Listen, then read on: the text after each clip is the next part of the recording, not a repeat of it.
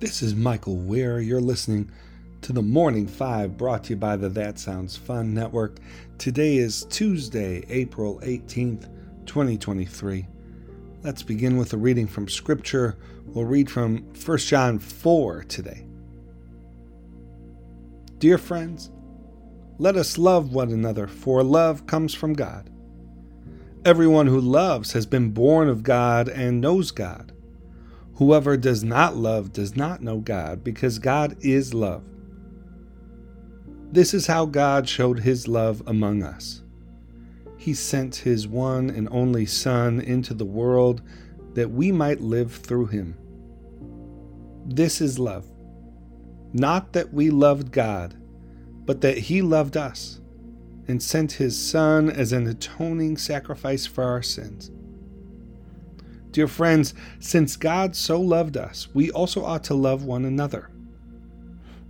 No one has ever seen God, but if we love one another, God lives in us, and his love is made complete in us. May God bless the reading of his word. Happy Tuesday. Good to be with you. Let's get to the news for this week.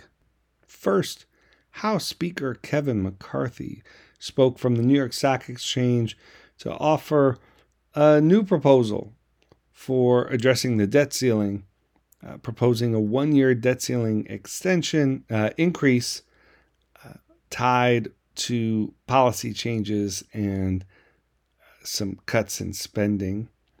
This is a bit of a concession from earlier demands that included in exchange for increasing the debt ceiling, balancing the budget in 10 years.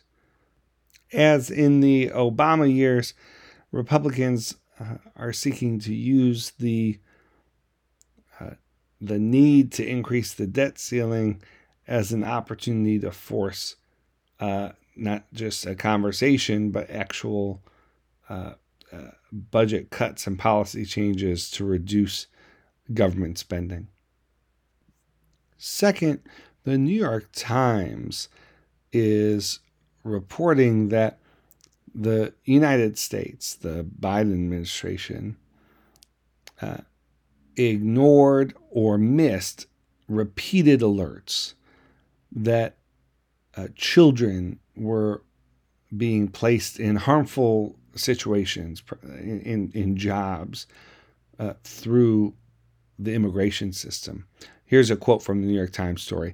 Over the past 2 years, more than 250,000 migrant children have come alone to the United States.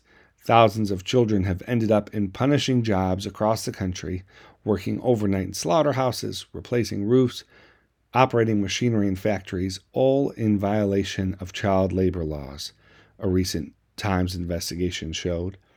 After the article's publication in February, the White House announced policy changes and a crackdown on companies that hire children, but all along there were signs of the explosive growth of this labor force and warnings that the Biden administration ignored or missed.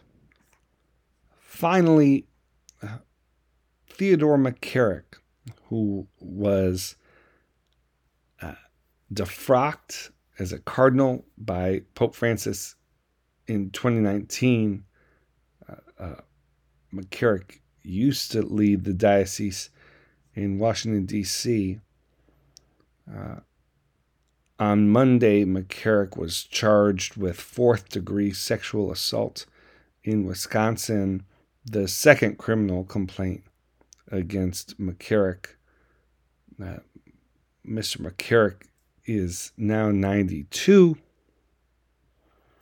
and he is the first and only cardinal to be criminally charged in the sex abuse scandal that has roiled the church for several decades now.